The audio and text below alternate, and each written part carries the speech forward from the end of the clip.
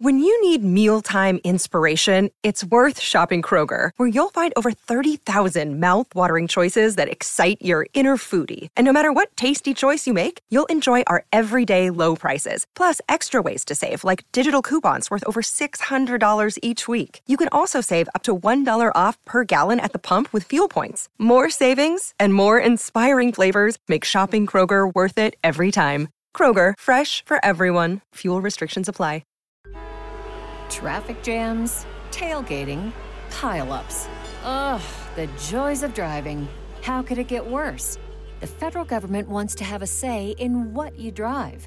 That's right. The Biden administration's EPA is pushing mandates that would ban 2 out of every 3 vehicles on the road today. Don't let Washington become your backseat driver. Protect the freedom of driving your way.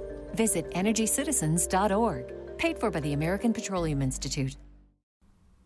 Hi, this is Scott. If you're a fan of the ancient world, please help us get the word out. Like us on Facebook, follow us on Twitter, and rate the series on iTunes. Thanks again for listening.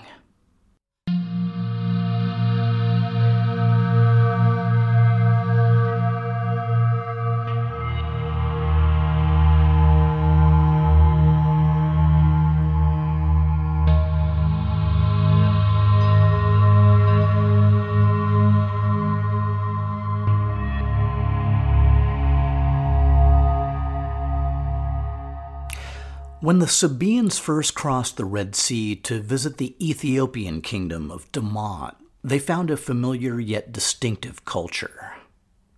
Communication was helped by the fact that both kingdoms spoke South Semitic languages, though likely from different branches. Both practiced a mix of agriculture and cattle herding, and both knew the value of frankincense and myrrh.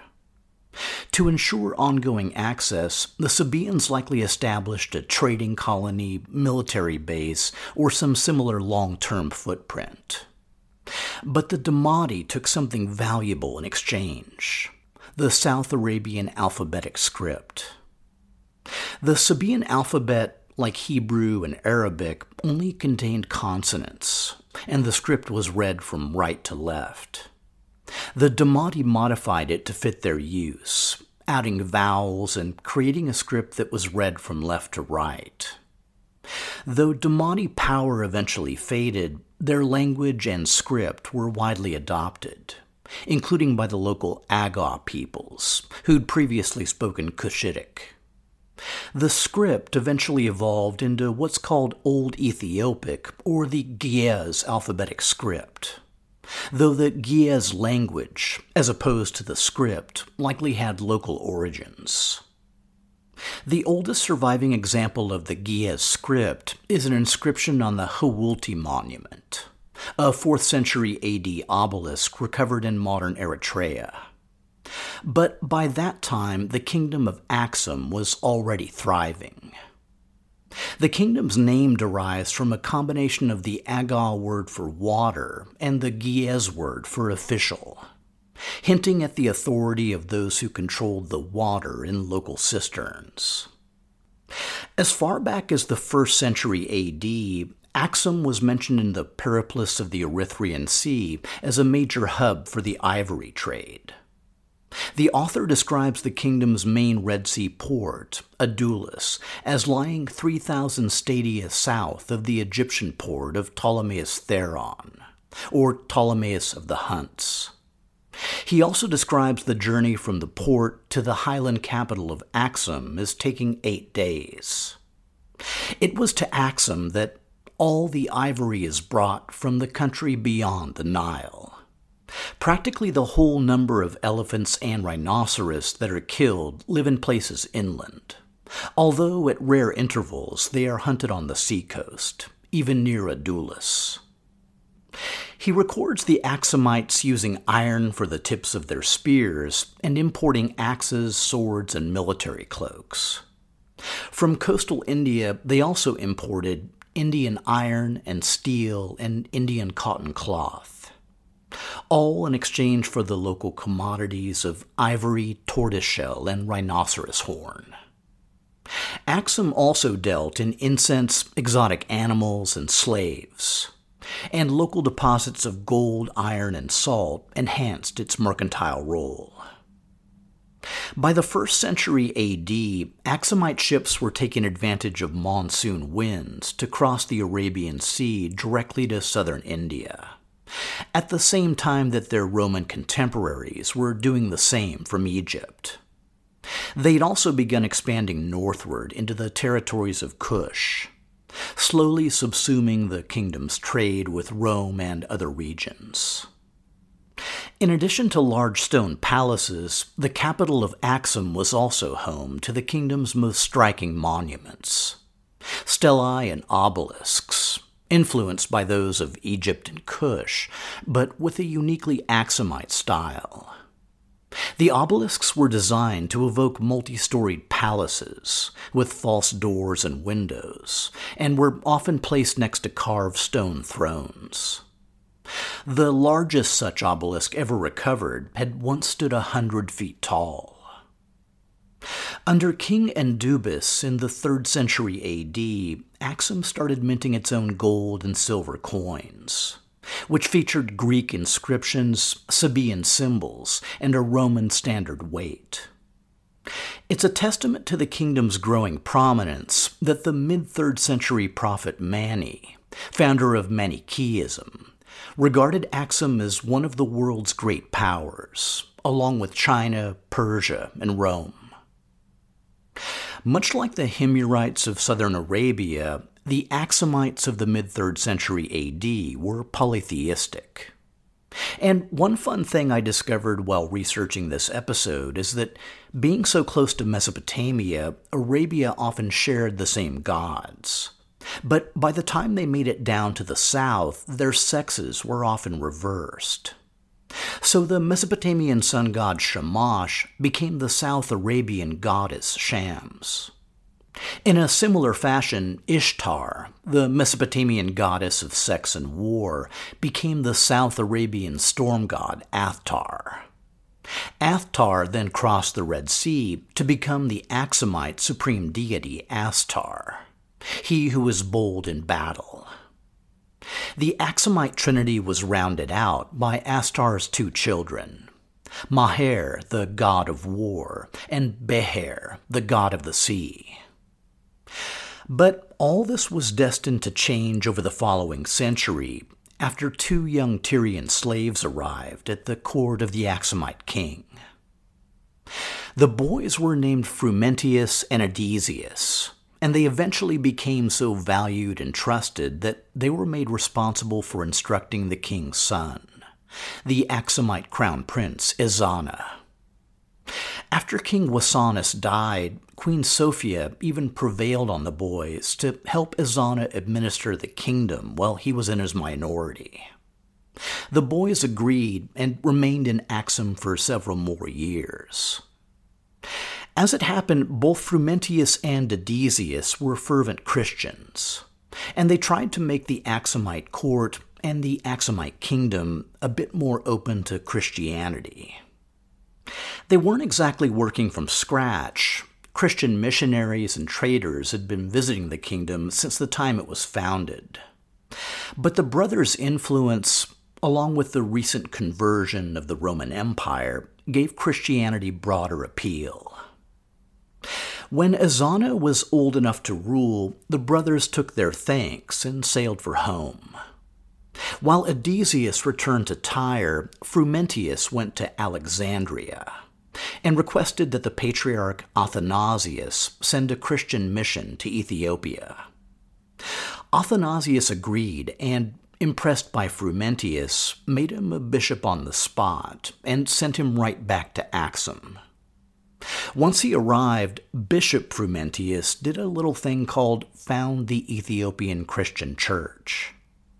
And while he was at it, Frumentius also baptized his old student and friend, the Axumite king Ezana, which is how the kingdom of Axum converted to Christianity. In fact, coins minted under King Ezana, many of which were recovered in India, were the first coins minted anywhere in the world to show the Christian cross. It was during Ezana's reign that the kingdom of Kush finally succumbed to the brutal trifecta of decreased trade, international pressure, and internal rebellions. It may have been Ezana himself who dealt the final blow, capturing and destroying their capital of Meroe. After which, the Kushites ceased to be a significant regional power. There's also a suggestion, with little detail, that Ezana exerted some type of authority over the lands of southwest Arabia. Among his titles were King of Saba and Salhan, Himyar, and Du-Redan, titles usually associated with Himyarite kings. It may have been a temporary situation, possibly the compulsion of tribute from a weak Himyarite ruler. We do know that a few decades after Ezana's reign, the Himyarites were ruled by a powerful king named Abu Karib Asad the Perfect. And just how did he become perfect? Well, let's find out. Over the past few decades, Abu Karib had expanded Himyarite control east along the Hadramaut coast and northeast into central Arabia. In tandem with growing Aksumite power, another concern for the Himyarite king was increasing Byzantine encroachment, especially along the west coast of the Arabian Peninsula. So Abu Karib decided to take some action. He took an army north, passing through the city of Yathrib along the way, and appointing his son as the town's governor. A few days after his army left, the townspeople overthrew and killed the prince. Upon which Abu Karib rushed back and besieged Yathrib, intending to kill all its inhabitants and burn the city to the ground. Local resistance was composed of both Arabs and Jews, since Jews had been migrating to the Yathrib region as early as the 2nd century. During the siege, Abu Karib fell ill, and 2 Jewish scholars named Kab and Asad came to his camp and attempted to cure him. They were apparently successful, convinced the king to lift the siege, and also inspired a major religious conversion. Around 390 A.D., King Abu Karib Asad the Perfect adopted the Jewish faith. During the same campaign, Abu Karib played a notable role in the progress of another religion. Once every lunar year, local Bedouin tribes would make a pilgrimage to the nearby city of Mecca. Once they arrived, they'd set aside their tribal feuds, engage in trade, and worship the gods of the Kaaba, principally the Arabian god Hubei, who may have had Nabatean origins. The cubic Kaaba structure supposedly contained a black stone that had fallen from the sky, a symbolic connection between heaven and earth. While visiting Mecca, Abu Karib is credited with being the first ruler to ceremonially drape the Kaaba with an embroidered cloth called the kiswa. In later Islamic times, after the Hajj pilgrimage, the kiswa cloth would be cut into pieces and given to pilgrims to use as shelter from the heat. Abu Karib also tasked members of the local Jurham tribe with keeping the Kaaba well protected and in a state of ritual purity. Unlike in Aksum, the conversion of King Abu Karib to Judaism didn't automatically convert the whole kingdom.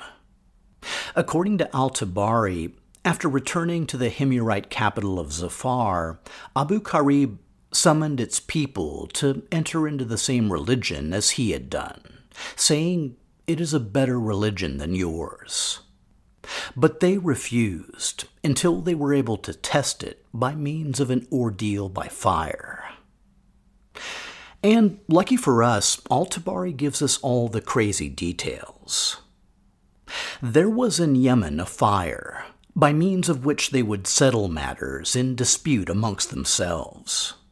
The fire would devour the wrongdoer, but leave the one who had suffered injury unscathed. To take a minor digression, ordeals by fire were common and varied across the ancient world. In many places, it meant walking over heated metal plates, holding a hot iron, passing through a raging fire, or having molten metal poured on one's chest. The ancient Persians apparently had 30 different types of ordeal by fire, which meant someone had a lot of free time and a pretty gruesome hobby. But the fire cave or fire pit the Himyarites used is an interesting variation. At the appointed time, the religious competitors gathered for the god-off. On the one side, you had a group of Himyarites holding the idols of various South Arabian gods. And on the other side, you had the two Jewish scholars, Ka'b and Asad, with their sacred codices around their necks. Al-Tabari records that they all went together and halted in front of the fire by the place where it blazed forth. The fire leapt out toward them, and when it neared them, they withdrew from it in great fear. But those people present urged them onward and instructed them to stand firm. The Himyarite men stood their ground until the fire covered them and consumed the idols and the sacred objects they had brought along, together with the men of Himyar who were bearing them. Next in went the two Jewish scholars, with their sacred codices around their necks, with their foreheads dripping with sweat, but the fire did not harm them at all. Which is how, at the end of the day, a substantial portion of the Himyarite kingdom converted to monotheistic Judaism. And these moments are always interesting to me because, by and large, these conversions often rely on two main factors. The first is the ability of scholars or divines to heal a ruler of sickness or injury, which was the case with King Abu Karib, as well as with the 3rd century AD King Tigranes the Great of Armenia when he converted to Christianity. The second factor, to put it bluntly, is a god-off, where the servants of one god display supernatural powers outmatching those of their rivals, with Moses versus the Egyptian priests, a pretty well-known example. There were certainly other situations where religious doctrine played a role, as may have been the case in nearby Axum. But it's interesting to chart the different paths that led to monotheism. The upshot for the Himyarites is that over time, the temples to Almaka and the other South Arabian gods increasingly fell into disuse, and dedications began to be made in the name of Rahman, the Lord of heaven and earth, the Himyarite appellation for the God of the Jews. Under Abu Karib's successors, Du-Shanatir and Du-Nuwas, the Jewish Himyarites kept the faith, but they also started earning a reputation for the persecution of Christians. They even killed one of Abu Karib's sons, Azkir, for erecting a Christian church. The Himyarites claimed these acts were in response to the persecution of Jews in the Roman Empire, which was definitely a thing. As just one example, in the early 5th century, St. Cyril of Alexandria had expelled tens of thousands of Jews from Egypt, leveled their synagogues, and taken all their possessions. But of course, two wrongs don't make a right, and whatever the rationale, the Himyarite oppression of local Christians led to a major backlash. Things finally came to a head in the Christian city of Najran. And it's another digression, but also kind of interesting how Najran first became Christian. According to Al-Tabari, the people of Najran used to worship a lofty date palm in their midst, which, I know, just go with me here. One day a charismatic Christian named Faimiyun showed up and basically said, "Hey, nice tree, but you know, if I invoke my God, he'll knock that tree right down." And everyone was like, "Oh yeah?" And Faimiyun was like, "Yeah." Faimiyun then proceeded to invoke God's curse on the date palm. God sent a wind that tore the tree up from its roots and cast it down. At that, the people of Najran followed Faimiyun and adopted his religion. So that's another one strictly in the god-off category. In subsequent years, Najran became a center of Christian worship, which had made it a target for the current Himyarite king, Du-Nuwas, described by Al-Tabari as a fervent partisan of the Jewish faith. In 525 AD, after hearing a story about 2 local Jews being killed in Najran, Du-Nuwas marched on the city, quickly captured it, and put to death some 20,000 locals who refused to convert to Judaism. A survivor managed to cross the Red Sea and make it to the court of Caleb, the current Christian king of Axum. According to Al-Tabari, the survivor informed the king of what the Himyarites had committed and gave him a copy of the Gospels, partly burned by the fire.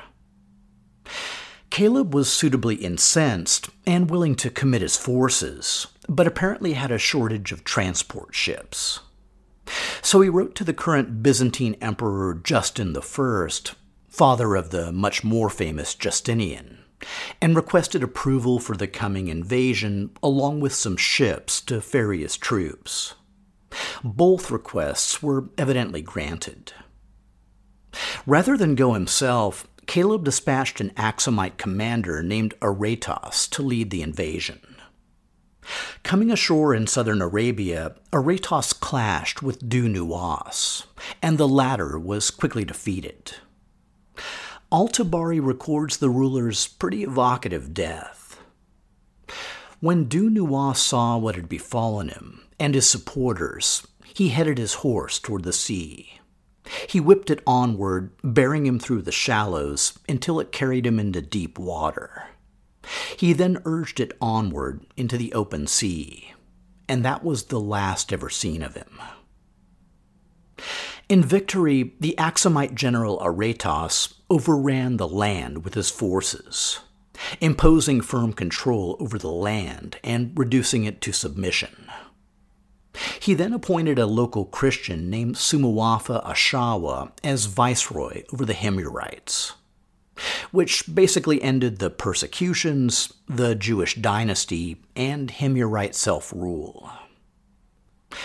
Caleb's control didn't last for long because later that year, 525 AD, an Axumite general named Abraha overthrew Sumuwafa Ashawa, took control of Himyarite territory, and proclaimed himself its independent king. Over the next several years, King Caleb of Axum made several attempts to regain his foothold in southern Arabia, all of which were unsuccessful. Caleb's successor ended up negotiating a peace with Abraha, who retained independence while acknowledging nominal Axumite authority and paying its rulers tribute. King Abraha's most famous accomplishment was building an enormous church in the Yemeni capital of Sana'a, which he strove to make a pilgrimage site for local Arab tribes. Upon his death in 553, Abraha's brother Masruk succeeded him to the throne. But a Himyarite noble named Saif ibn Di Yazan, who was extremely resentful of Axumite domination, decided to enlist a foreign power to back him in a revolt. He got zero traction with the Roman Emperor Justinian, which makes sense since Masruk was ruling as a Christian king. So, around 570 AD, Saif ibn Di Yazan traveled to Ctesiphon and the court of Khosrow I. The Shahanshah was ruling a reinvigorated Persian Empire, powerful enough to compel tribute from the Byzantines, while, at the same time, continuing to raid and loot Syria whenever he felt the urge. Back in 540 AD, Khosrow even managed to plunder Antioch, take a dip in the Mediterranean at Seleucia Pieria, and officiate over chariot races in Apamea. I'm just saying he seemed like a pretty fun guy. Since then, Persia had been involved with protracted wars in both the Caucasus and Central Asia, both of which had ended fairly successfully. Now, the Persians were still mainly Zoroastrians, so they gave two figs about the religious angle, apart from the fact that both the Byzantines and Axumites were Christians. So, sure, Khosrow was up for taking a stab at conquering southern Arabia. In support of the revolt of Saif ibn Yazan, Khosrow dispatched his general Varez with a body of troops aboard 8 ships, which made landfall along the coastal strip of Hadramaut. King Masruk brought an army of Christian Axumite forces south to confront him. In the ensuing battle, Varez legendarily killed Masruk with a single perfectly aimed arrow shot, which caused the Axumite army to flee, after which they were all run down and slaughtered by the Persians. Varez then took the capital of Sana'a and installed the instigator, Saif ibn Yazan, as the Persian vassal king of Yemen. As mentioned earlier, Saif ibn Yazan was a local Himyarite who intensely resented Axumite influence. So once he took over, he made it his priority to kill or expel as many Axumites as possible, except for a few that he kept as spear-bearing slaves. And we can all see this coming, right? Anyway, one day this group of spear-bearers turned their spears in the king's direction, and Saif ibn Yazan met a bloody end at their hands. It's not clear whether the Axumites were able to re-establish control or whether central authority collapsed. But either way, it didn't last for long. In 578, Khosrow I sent Varez back to Yemen at the head of a Persian army. This time, his orders were to complete the task that Saif ibn Yazan had started, and kill or expel all the Axumites. Once Varez reported that the work was done, Khosrow appointed him to govern the territory. And while a local king remained in place, mainly as a figurehead, from this point onward Yemen was basically a Persian satrapy. When Varez died a few years later, Khosrow appointed Varez's son, Marzban, to assume his father's role. After Marzban died, in the late 6th century, Khosrow's grandson, Khosrow II, dispatched a new Persian satrap of Yemen named Badan. And it was in the early 7th century, during Badan's governorship, that reports began circulating of a prophet named Muhammad who was preaching a new faith in the city of Yathrib. Badan dutifully passed the reports along to Khosrow II, who had apparently already received a letter from the prophet inviting him to convert to Islam. Khosrow II had torn up the letter and ordered Badan to dispatch men to Yathrib and bring Muhammad to Ctesiphon. But the prophet Muhammad refused to comply and told the soldiers that Khosrow II had already been overthrown and murdered by his son, Kavad II. When the news was soon revealed to be true, Badan converted to Islam, along with many other Persians and Arabs living in Yemen. At this point, the story of the Sabaeans, Himyarites, and Axumites yields to the larger story of the spread of Islam, which is a bit too complex to get into here. But I will mention one final regional pirouette. The Persian satrap of Yemen, Badan, was succeeded by his son, Shar, though it's not quite clear what form his rulership took. Badan was supposedly the last Persian satrap dispatched to Yemen, so it's possible that Shar had reinstituted a local dynasty. In 632 AD, the prophet Muhammad fell ill after making a pilgrimage to Mecca. Hearing the news, a Yemeni Muslim named Aswad Ansi split from Islam and declared himself to be a new prophet, covering his face with a veil to shroud himself in mystery. In imitation of Muhammad, Aswad Ansi claimed to receive divine revelations, which he then passed along to his followers. Aswad Ansi's tribe, the Al-Ansi, hailed from Hadramaut, and he leveraged both his religious following and tribal connections to stage a major revolt. He quickly captured the important cities of Najran and Sana'a, killed the ruler, Shar, married Shar's widow, and declared himself the ruler of Yemen. He also changed his title from Prophet of God to Rahman, the Most Merciful, the name once used by the Himyarite kings to invoke the Jewish God.